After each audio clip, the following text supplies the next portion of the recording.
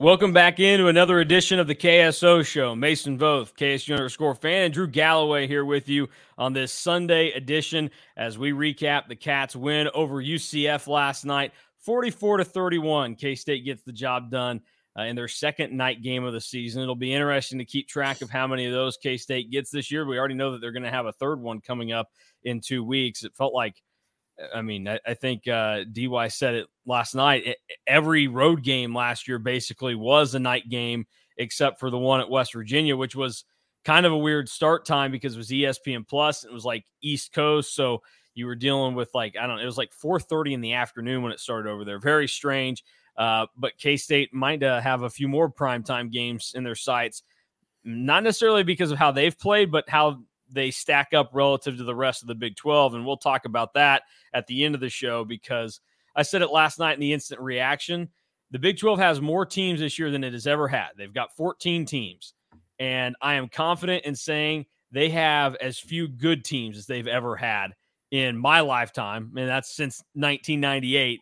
And I know that there were some pretty bleak years there in like the mid to late 2000s. The North had a lot of crappy teams, but it's bad right now. Texas is probably the only legit team. Everybody else, it's a muddy mess, and we'll dissect it a little bit later on. But the main focus is on the Cats, who, like I said, got the 44-31 win.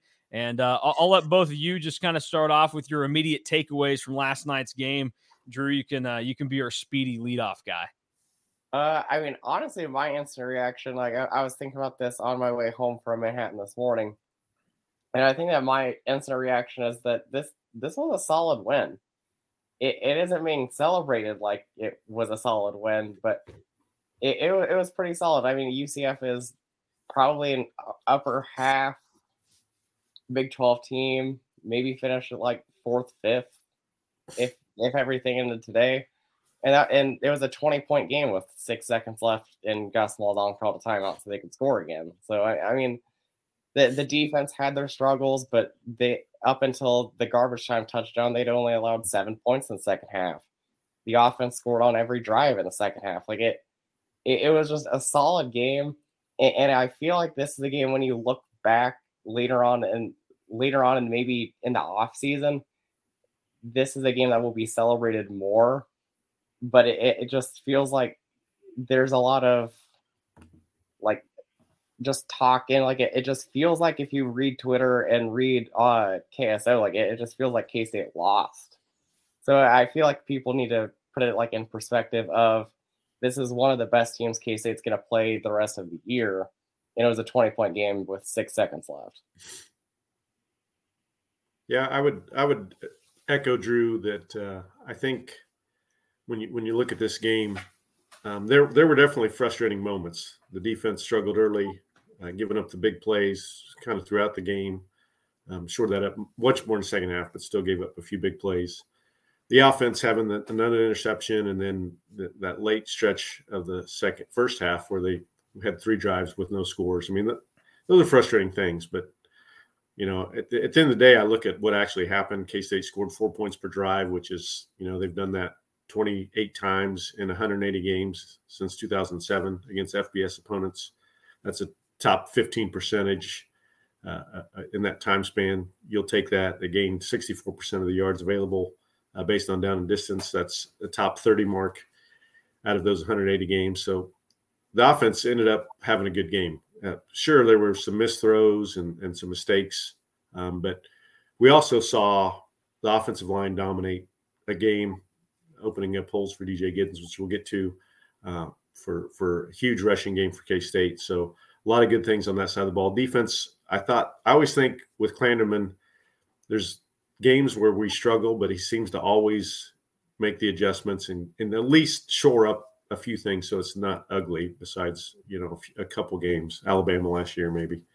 But I thought that happened tonight. We shored things up in the second half. We cut down on UCF's long drives and big plays, and they only scored to open the half, and then like Drew said, that garbage touchdown at the end. So some good things, and I do think many of our fans, for some reason, underestimate UCF. I thought they were the best of the new 4 coming into this game. I still think they probably are, the best of the new four, and I think they have the best chance of the new four of finishing the top half of the league. So I think it will, like Drew said, will end up being a solid win.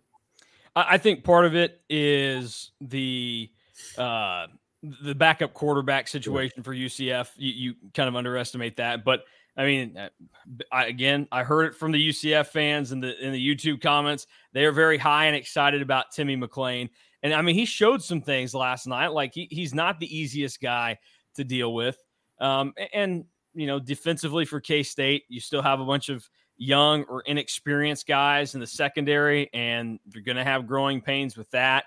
And I mean, you get burnt by it, but at the end of the day, it feels a little bit different than the Missouri game defensively, where it seemed like just repeatedly Missouri was able to get that big play.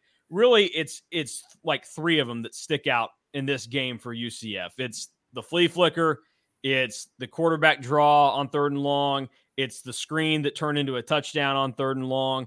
Like UCF needed those to make stuff happen. Missouri, it felt like, even though they got some big pickups, there was a little bit more of a sustained nature, and the K-State defense was having to work harder. And to what you say about Joe Klanderman, fan, I would compare him to the first car that I ever had. It was like a 2004 Chevy Silverado. And, my dad, a very frugal man, always sitting in the nosebleeds at K-State games or Royals games or whatever, and never bought a new car in his life, always buying used. So he bought a used car. It came time for me to have one. So he's like, well, we'll just get your mom a new car. I'll take her old car and you get the truck. And so I had been through a couple of owners, and then, I had it about 11 years old. It started to have some problems, and there would be times where I'd have to stop probably every time I drove it at the end of its life, that like every 15 minutes, I'm having to put more coolant in it, or this thing's not going to go. So I'm having to have some of those stops and bumps along the way, but I at least never let it get to the point where the car just crapped out on me and I'm stranded there. And I think that's probably where like Klanderman is at with his defense right now, where there will be times where they have something going wrong and it's pretty apparent what it is, but he has at least righted the ship. And honestly, back-to-back games where the defense has been a problem at different points to give the offense enough time. And fortunately, there was enough time given for the offense in this week's game against UCF to where they took advantage of it. They did not take advantage of it against Missouri, and they almost didn't do it this week either, but they did come through and do that. And that's why, like, I look back at the Missouri game last week. It can be frustrating the way the defense has played in some of these things, but the offense is supposed to be the strength for K-State. When you have Will Howard at quarterback, when you have some of the other guys that returned, like you feel like you should be good there. When the game is in their hands to go out and take it, the offense should do that for you. It should not be on the defense to repeatedly do this or do that. And that's kind of where they were at last week at Mizzou. This week, they came through. They righted their wrongs. I mean, they had a chance to do it in the first half and didn't. And then they had another chance mid-second half, didn't do it, but they got one more opportunity, and they finally came through and did it. And I think that's what's important about this. So, I think it's kind of a game of redeeming yourself if you're K-State there, and you feel good about it. And Chris Klieman talked about it last night afterwards and just said, hey, like, they know, we know that they've not been playing their best football and what we're capable of. So maybe it's the right time to get 2 weeks basically to where we can focus on quite a bit of this and get geared up to kind of restart the season. And that's why winning last night in any fashion was important. Like, a dominant win like that and what it ends up being on the scoreboard still has people in a tizzy and freaking out. But if K-State had snuck out of there with a 1-point win and it felt disgusting and like they shouldn't have had it, that would have been okay with me, because it's just a team that you needed to get to 1-0 in Big 12 play, get to this little reset, and now realize that you can start your season basically all over again and come in with the same expectations that were there for the first 4 games. Don't tweak them at all, because I think the expectations should stay the same for this team, especially where the rest of the league is, and try and implement those when you hit the road for Oklahoma State on Friday night in 2 weeks. So that's kind of how I see it, and I think we'll probably see a better K-State team when they face the Cowboys. part of that might just have to do with the fact that Oklahoma State sucks. So we'll see how that plays out from there. Any other immediate takeaways before we move on to any concerns that we should discuss? Well, I think the other well, this is a concern, but special teams was maybe one of the worst games. But I can remember at K-State for a while. Probably one of the worst under Kleiman for sure. Really, the only real positive thing was a really nice punt and punt coverage when UCF tried to do kind of a trick return on us. But this long snapper did a good job getting to where the ball was, but gave up some big kickoff returns. That's part of the reason I think UCF scored to start second half is they got the ball on our side of the 50 after a 52-yard return. Plus, we had a couple holds on returns. We missed a chip shot field goal. So special teams was kind of a mess for K-State, and we still won. And we still that to me also reinforces how well the defense and offense played in the second half to pick it up, because that could have been a major point in this game if those two units don't pick it up when a special teams kind of falters. Yeah, I mean, the special teams was not good last night. And I think it's one of those deals where it becomes even more glaringly obvious at K-State because of how good it's been for such a long time that people are not accustomed to seeing special teams that bad. Like, even when special teams has an average game for what would be, every other team in the country, I think K-State fans are like, man, special teams really sucks. Like, the return game for K-State has been nowhere near what people are accustomed to. And, they didn't screw anything up really last night. Now, you can question sometimes when they do and don't return balls, but it fell on other parts. And, yeah, the kicking thing is definitely a concern. And you worry about it because now that's, in 2 weeks, Chris Tennant has missed 3 kicks with the bad missed field goal last week at Missouri that, again, could have had some kind of bearing on the game. K-State loses by a field goal. Now, you can't always look at a game like that, but when you know specifically where 3 points were left out there and you lose by 3, it just shows where the highlights can come. And I mean, that's the deal with the TCU game last year where he missed 2 kicks and either one of those goes. The pacing and the flow of that game is totally different for K-State to where they are still within a score after some of the answers and, punches thrown by TCU.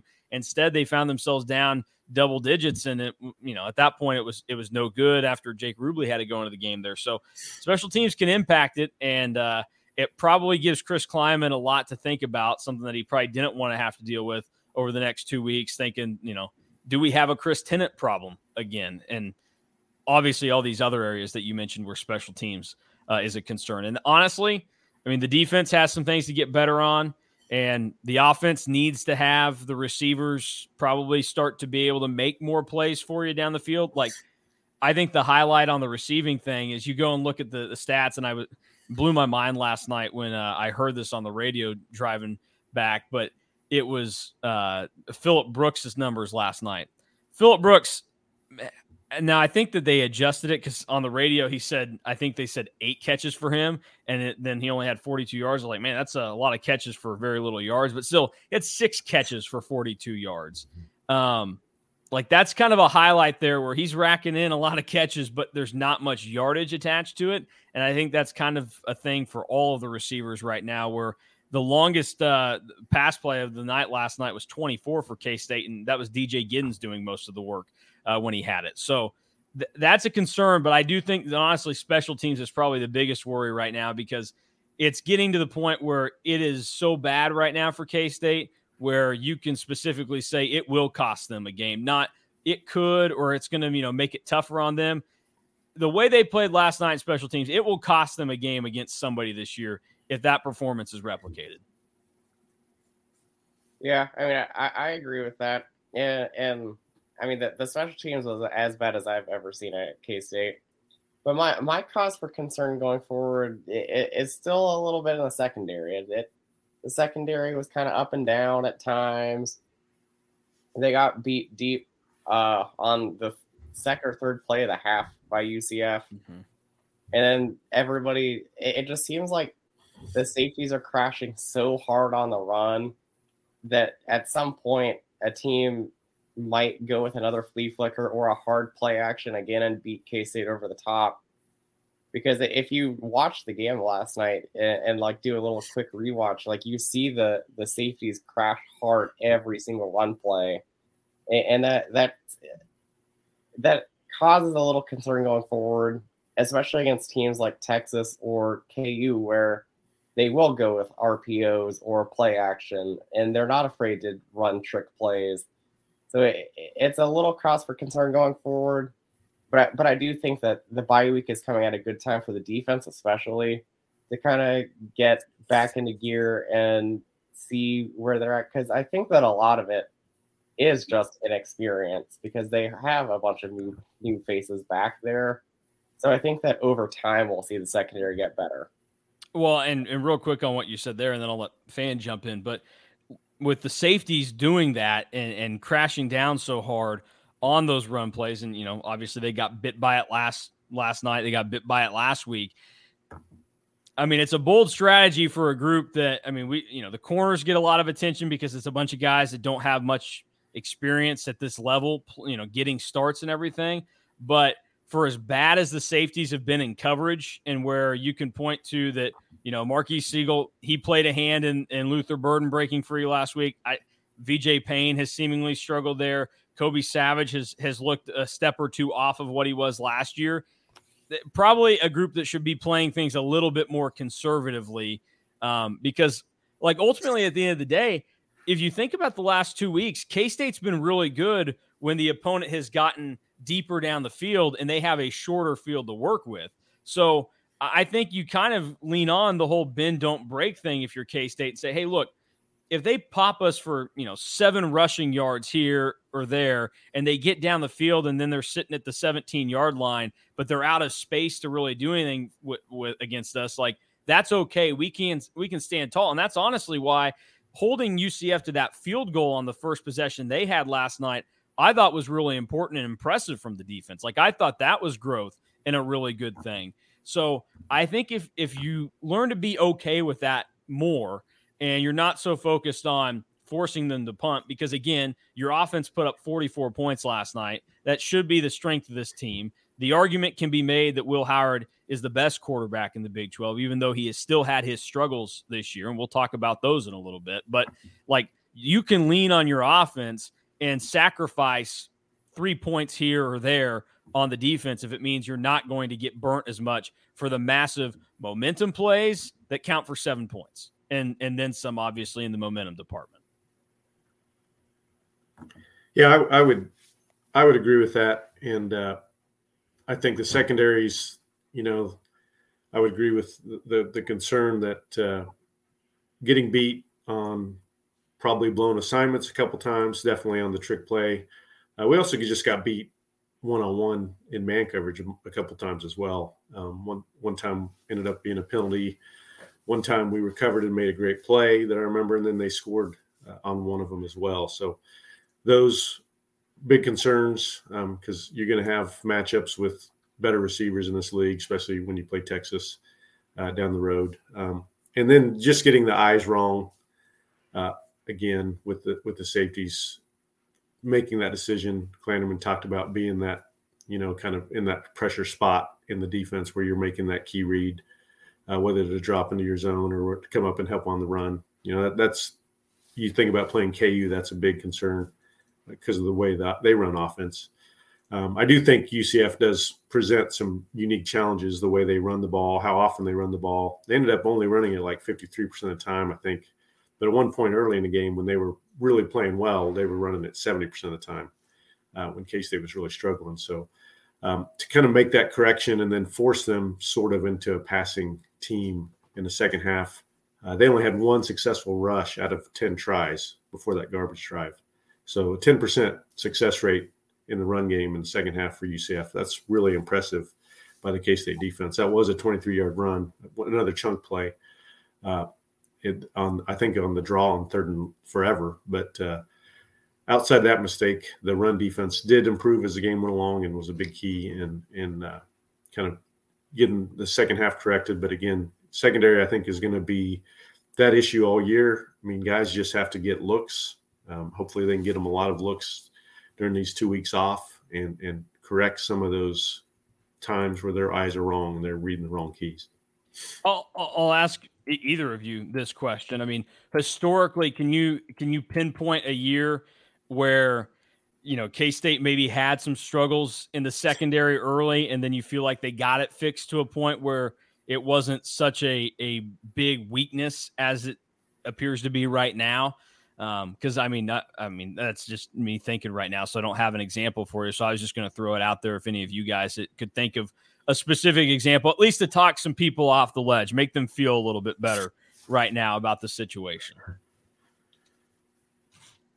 I don't have a specific year in mind, but I do think we've talked about multiple times that Klanderman and Kleiman are defensive guys.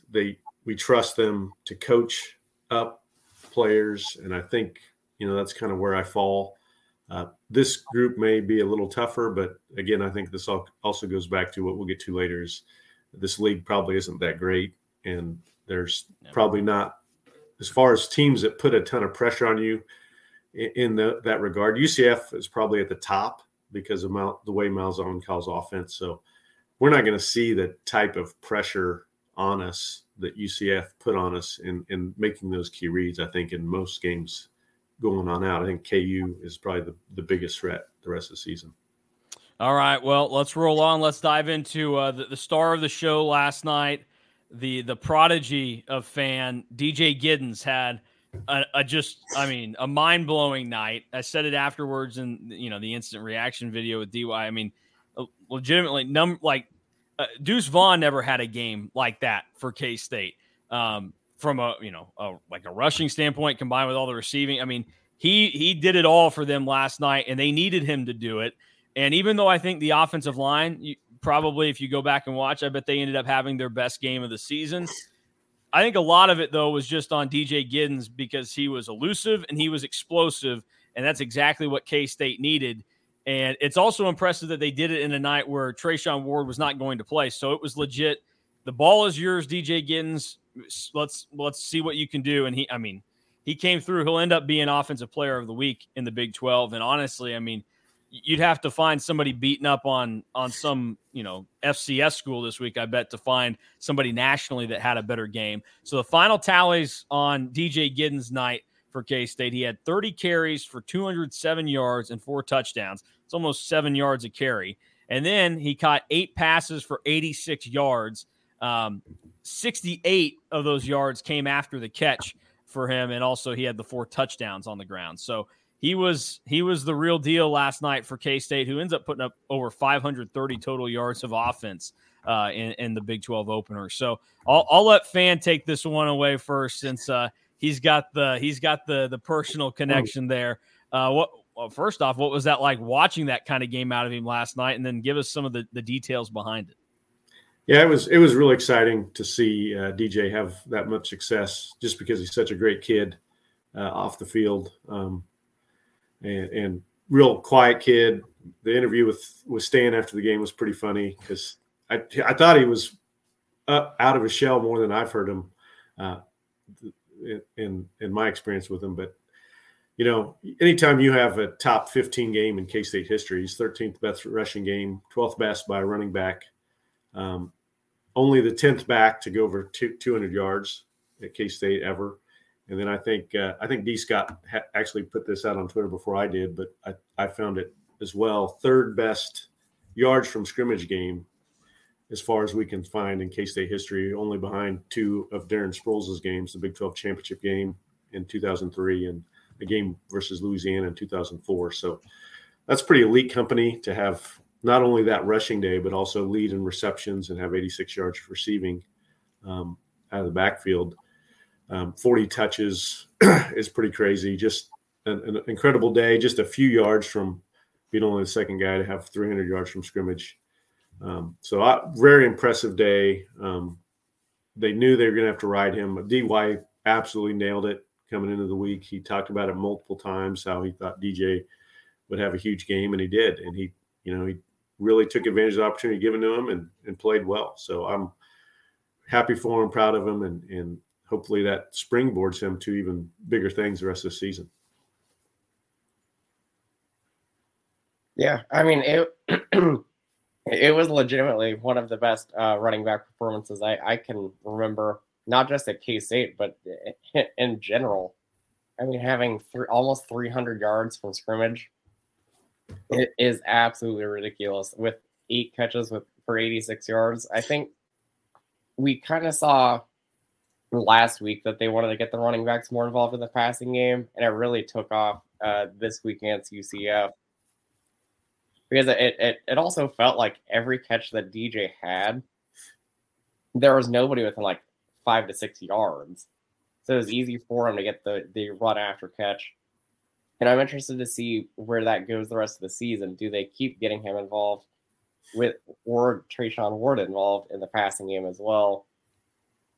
And I mean, to put things like really in perspective, I mean, DJ Giddens had 61.3 PPR fantasy points last night. If you're into that, like it's absolutely crazy. I mean, it's one of the things that like that's like a game that you'll remember forever about one guy.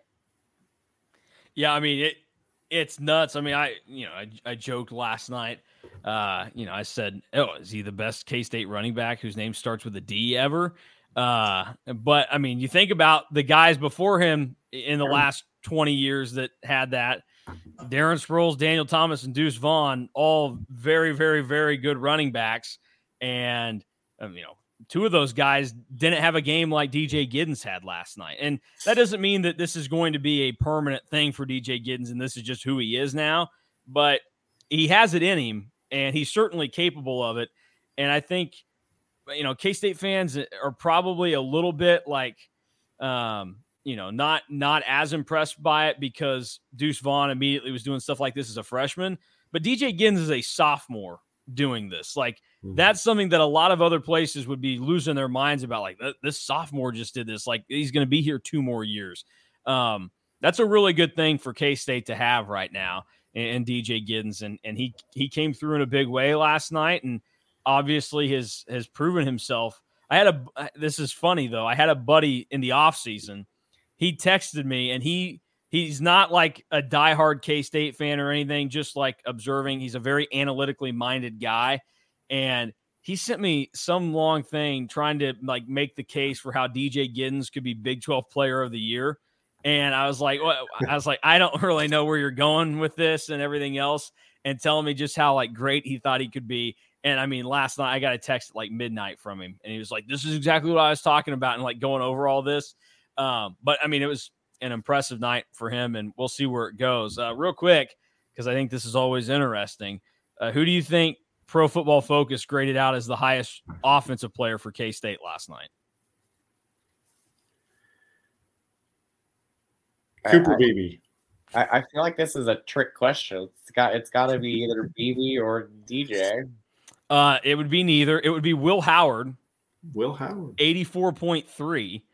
And then DJ Giddens, 79.3. So there you go.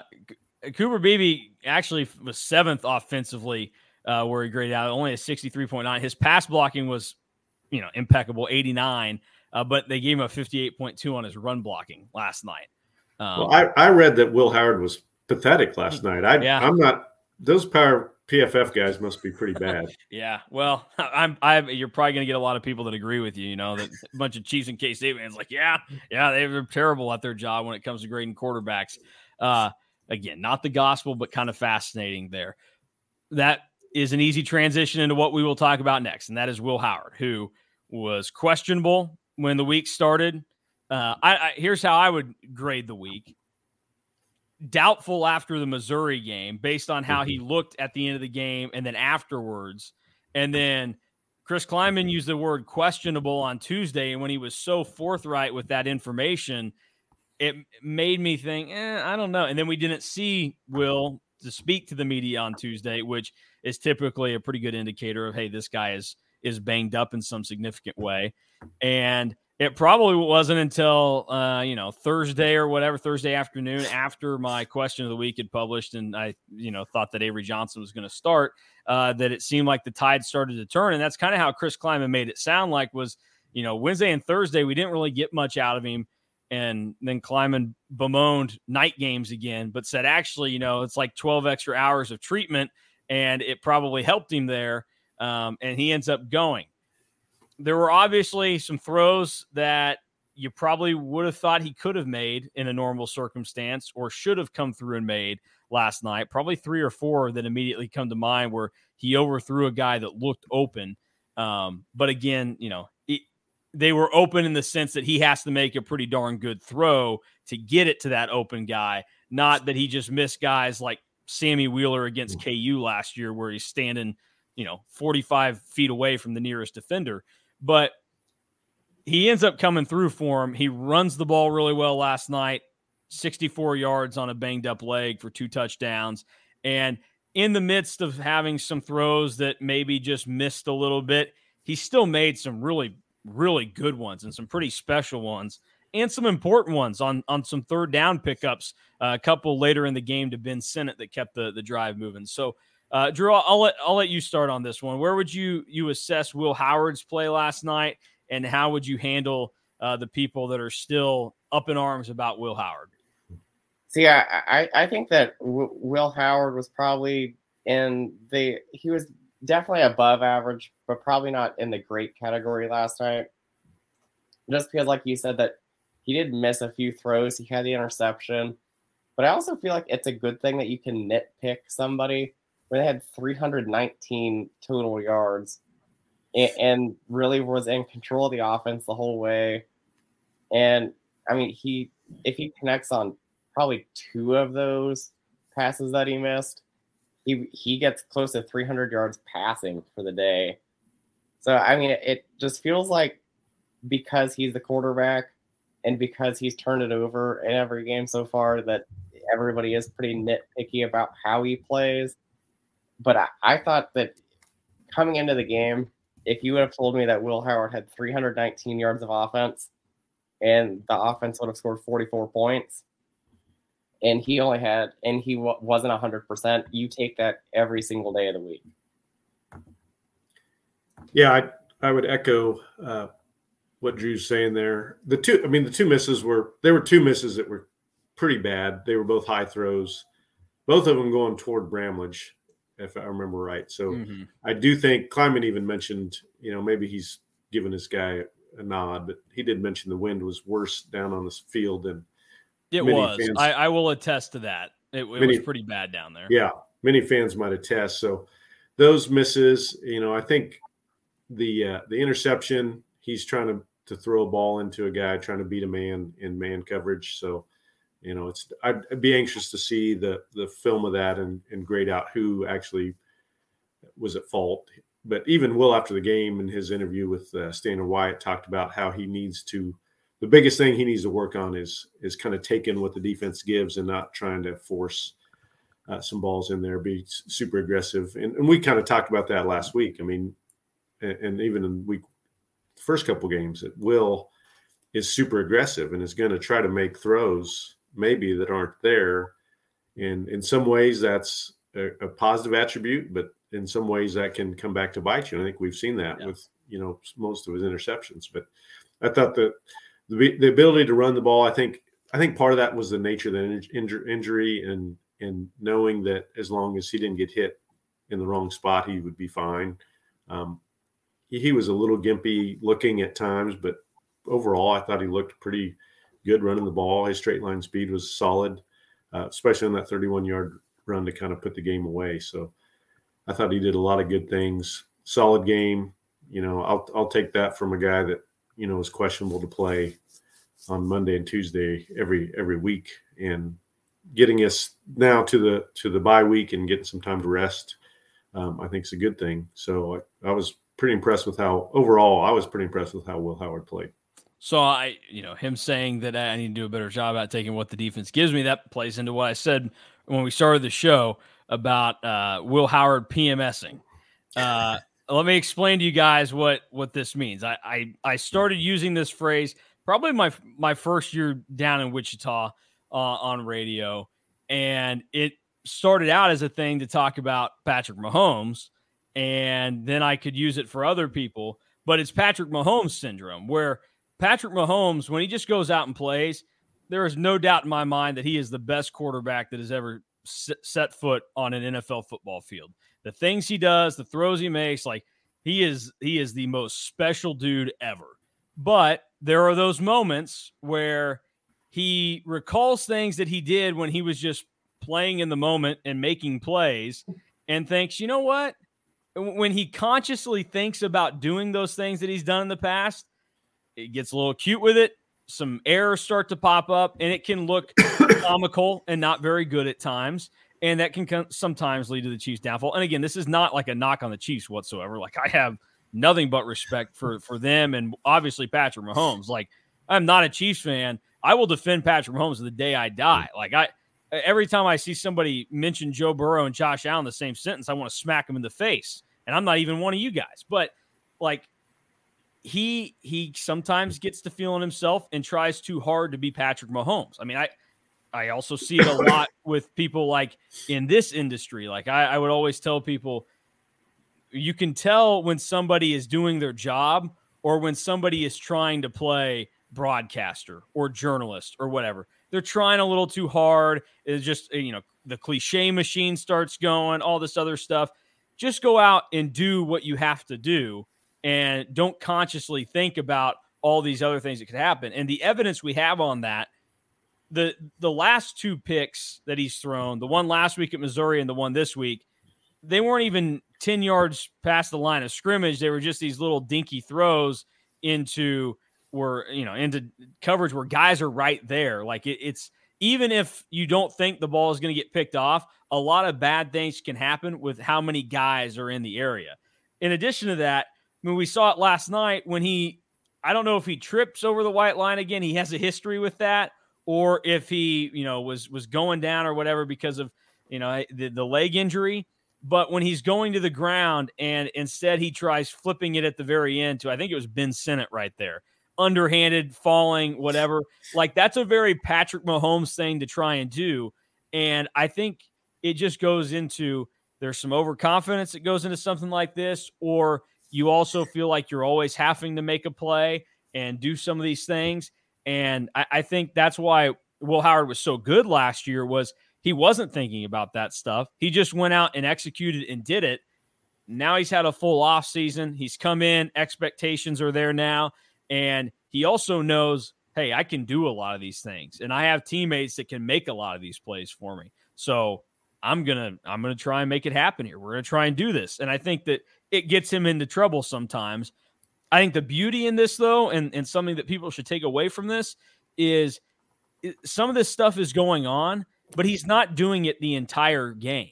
It's not like he's going out there and he's trying to put on a show for the full 60 minutes. And we're coming in here talking about Will Howard being, 20 of 50 with 3 interceptions. And, oh boy, yeah, that one deep ball was awesome. He had that one awesome touchdown pass, but everything else was bad. We're not doing that. I mean, he was 27 of 42 last night, 255 yards, no touchdowns, 1 pick, but the no touchdowns thing is a product of the fact that they just ran it down UCF's throat. So I'm not overly concerned about it, but it is one of those things that I think Will Howard, Colin Klein, Chris Kleiman, they're all going to look at and address over these 2 weeks and say, hey, it's not a glaring issue, but we do have some things that we need to clean up here. Like we need to be a little bit sharper. And I think that's probably how they handle the quarterback situation. But Will Howard is not playing bad football by any means.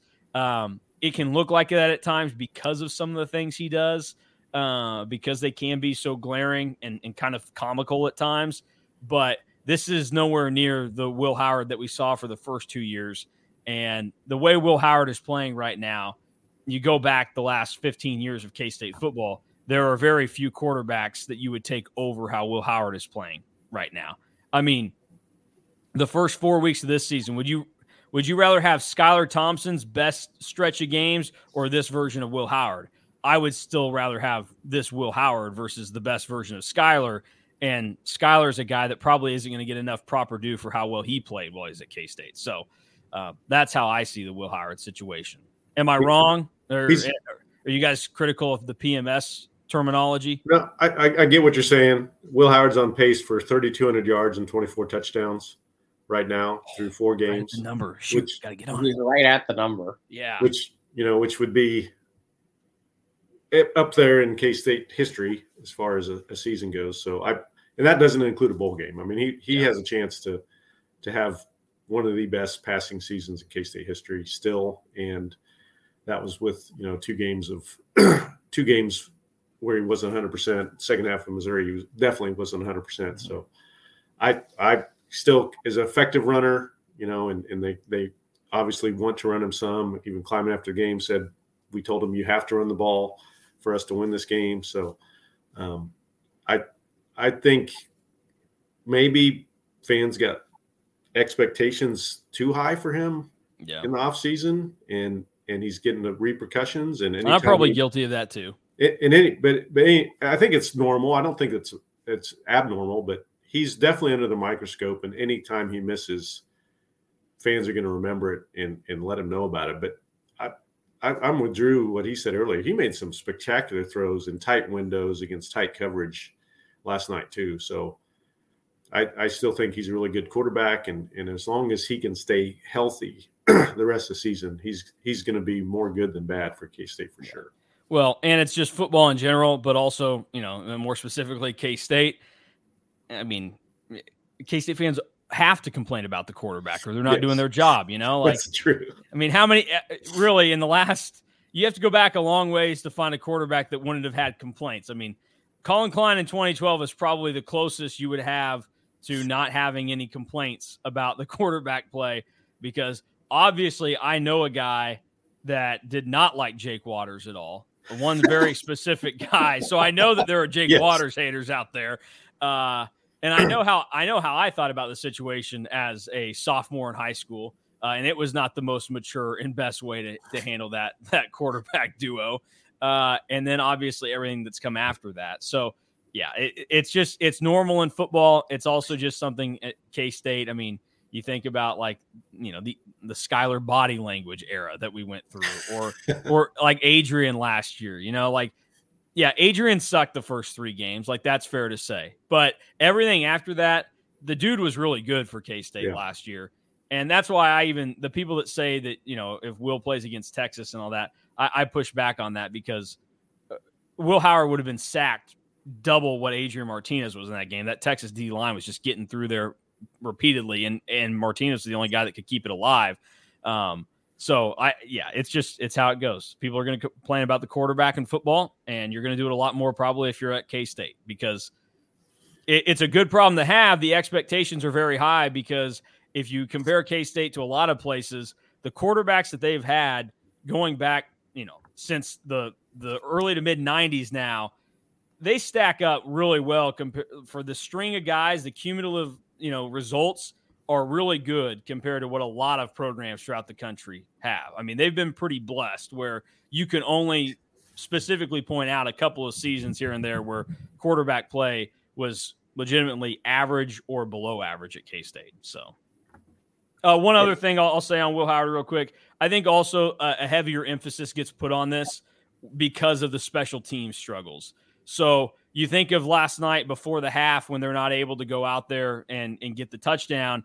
It looks even worse because they don't come away with points because Chris Tennant misses the kick. Yeah. And when you're giving shorter fields to the opposing offense, they're going to score easier.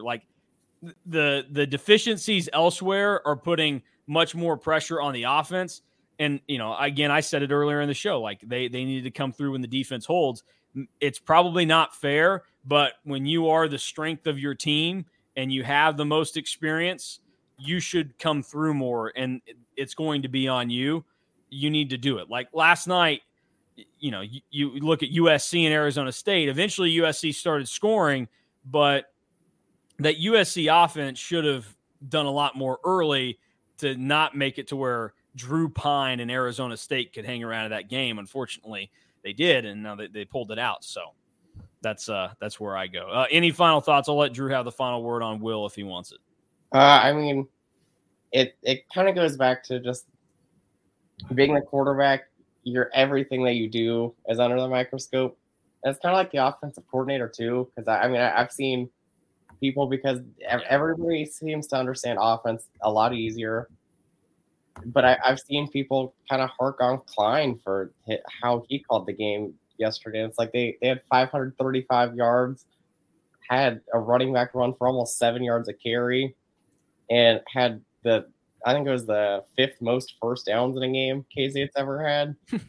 So it's like, I think that because offense is a lot easier to understand, it puts the quarterback and offensive coordinator and just the offense in general under the microscope so much more. Because it's like defense, like you can allow the big play, but like you don't always understand why or how it happened. So I feel like everybody on offense is just under the microscope so much more, which, like, Will Howard is, I think, 8 touchdowns now, 8 total touchdowns away from being in the top 10 for touchdowns responsible for in a season already. So, like, he's going to shatter a lot of records. So I hope that everybody sits back and appreciates him more as the season goes on. Yeah, no, well said. Good way to close that out. All right, let's move on to the ending of the show, getting closer to the end here. College football outsider time, where we talk about things that we are absolutely not experts on. We just observe from afar, and we'll give our great takes on. We'll keep it in the Big 12 here because we got the first real full conference slate this weekend. And I said it earlier in the show, I'm going to keep repeating it. Big 12 has 14 teams this year. I don't think that they've ever had as many bad teams as they have, or I guess they've had this is the least amount of good teams they've had.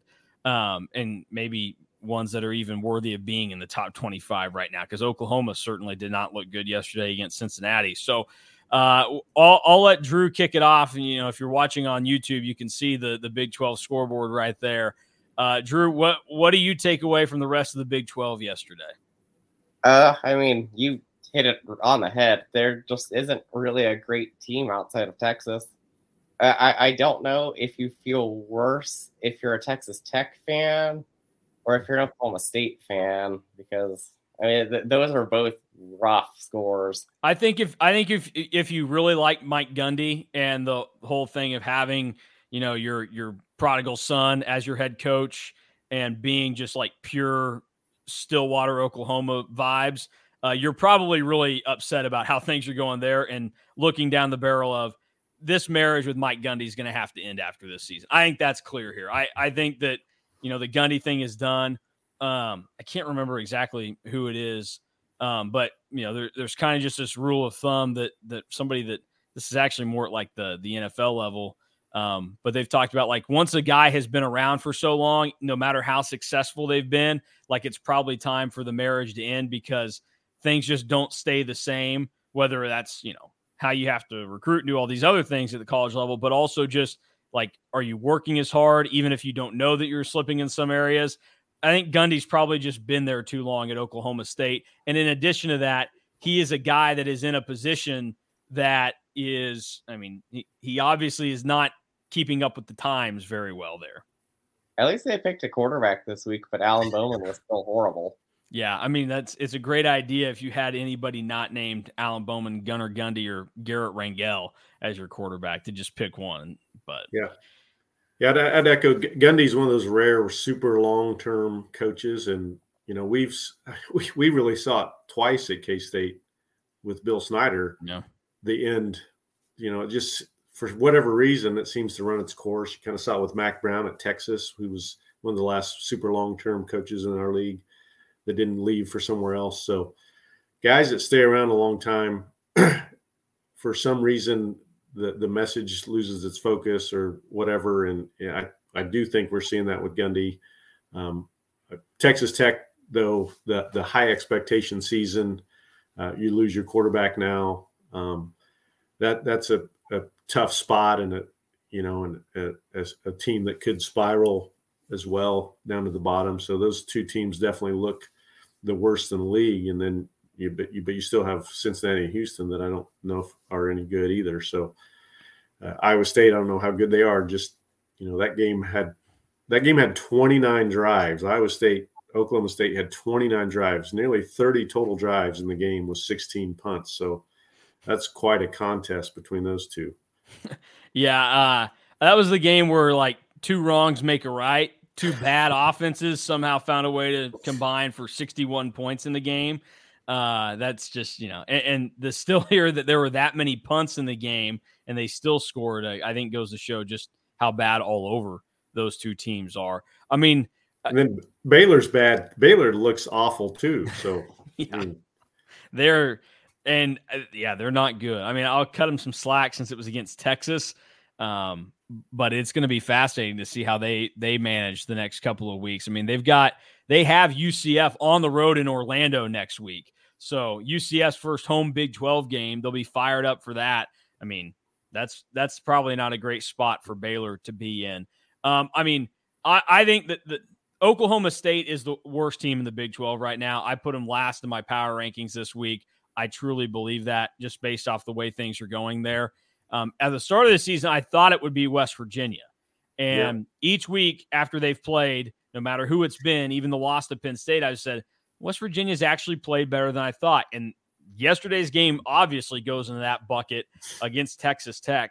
I still don't think West Virginia is going to be able to beat any of the good teams in the league. Like, I don't think that Texas or Oklahoma or TCU or KU has to worry about West Virginia. But it is clear that if you are in the bottom half or the bottom 2/3, you do need to worry about West Virginia. And for Texas Tech, this is very alarming. And this would flat suck if you're a Texas Tech fan, because this was the most anticipated season in a long, long time. And yep, you get the kick in the nuts with the loss to Wyoming, but you're like, okay, let's wipe it. Home game, first home game of the year. It's Oregon, night game. We can get all the mojo back. They kept it tight. They had a chance to win it, and they blew it. They didn't do it. So they're 0-2. You get your bounce back against a crappy FCS opponent, and you feel like, okay, we kind of ease our way into Big 12 play, playing a team that should finish in the bottom, quarter of the league. And for them to do that yesterday, and then it's made worse because Tyler Shuck gets injured and is done for the year now. They're lost. I don't know what to expect from them the rest of the way. I think they can still make life pretty miserable for any team that they play this year, but that is now a game that has changed from thinking you're going to really struggle if you face Texas Tech to you need to win that game if you want to be in the Big 12 race. And that's why it's going to be so critical when K-State goes there in 3 weeks to just escape with a win against a team that they may be rolling over at that point already, or they may still be scratching and clawing trying to keep the season alive. The other game that I want to mention is KU and BYU. KU gets the 38-27 win. It was a pretty close game all throughout. And I think a lot of people probably will look at that and go, KU. I mean, we know a couple of guys that were melting down over the fact that they thought KU might be better than K-State yesterday and all this other stuff. Here's what I would say on this. Number one, I'm not convinced on some of the stuff with KU. Obviously, the offense is I think, very special for them. Andy Kotelnicki knows what he's doing. They have, very talented and, some of the best at quarterback and running back in the Big 12. But the defense, even though some numbers will tell you they're getting better in some spots, they aren't all the way there. They are still very porous. There are holes there for teams to expose. They played 3 weak non-con opponents. That's clear because Illinois about lost at home yesterday to their G5 opponent, but they hung on. And then the Nevada debacle. But this is a BYU team that, even though they've played better, and I don't know what to make of their win at Arkansas and everything, but this BYU team only beat Sam Houston 14-3 to start the season. That's the same Sam Houston team that just lost 38-7 yesterday to Houston, who could be the worst team in the Big 12. So I don't think BYU is as good as maybe they've played so far. It's a good win for KU. And comfortable in the end, and their defense made a lot of big plays yesterday for them, in addition to giving up a lot. But I would talk people off the ledge. I think KU probably is the fourth best team in the league right now. I would still put them there, but there are issues with them just as much as anybody. And I wouldn't, if you're a K-State fan freaking out and melting down, I wouldn't be overly worried about KU. Like, you have to monitor it, and you have to treat them like any other Big 12 team. But you don't have to put them on some pedestal just because they're better than what you're accustomed to them being. This team still has a lot of flaws that can be exposed by teams. I'll throw this out there because you said that West Virginia surprised you. And yes, there are a handful of pretty bad teams, but I think what makes this league so interesting this year is that it truly feels like most teams can beat anybody on a given night. Outside of like maybe Texas is the only team that would be favored against every single team, but it feels like every other team, like you could be like, oh, they could beat this team.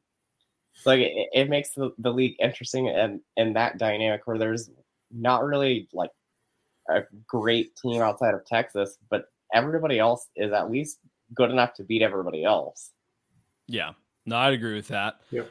All right. Any final thoughts on the Big 12 this week or next week's games? I mean, obviously lighter schedule, no O State, K-State, but the slate: Cincinnati, BYU on Friday night, 9:15 in Provo. KU at Texas, 2:30 ABC. Houston at Texas Tech. Baylor at UCF. Iowa State at Oklahoma, and then West Virginia, TCU at night. In addition to KU, Texas, I mean, I really do think that the Baylor UCF game is probably fascinating to see how both teams respond, but also Houston at Texas Tech. Donovan Smith returns to Lubbock and probably trying to put the death punch into Texas Tech season. If Houston runs in there and wins, you've got serious problems in Lubbock, and I think we all have to rethink our Joey Maguire love. Yeah, if the game is on S2, does anybody actually see it? Yeah, that's ridiculous. It happen. I mean, there are some games that look Houston, Texas Tech, Cincy, BYU, Baylor, UCF. There could be some pretty competitive games, and then I think to me the most intriguing game is seeing how KU does at Texas. I think that will answer a lot of questions either way for the strength of this KU team if they can go down there and compete in Austin. You know, they won there 2 years ago. We all remember that they were beat Texas 2 years ago. Texas throttled them last year. Does that happen again? So we'll see about that one. All right, one question for next week. It's the bye week, so we're not going to get a game to answer the question. So this is going to come down to, and I can't remember if next week we won't get players or if it'll be the week after, but because it's a bye week, one of these weeks we won't have players. So Chris Kleiman is going to have to answer this question for you. So, fan, what question does Chris Kleiman need to answer on Tuesday? Ooh, that's a good question. I guess the intriguing thought for me is, and I don't even know if he'd answer the question, but since Avery Johnson didn't even see the field, is the plan now more toward a red shirt? Is there still going to be a package for him in just a couple games or one game, I guess? So that would be my intriguing question of the week after he didn't play last night at all. I think my question is more geared towards health because, I mean, we saw RJ Garcia go out. Jaden Jackson was a little beat up. But I'd like to – and Trayshawn Ward was out last night.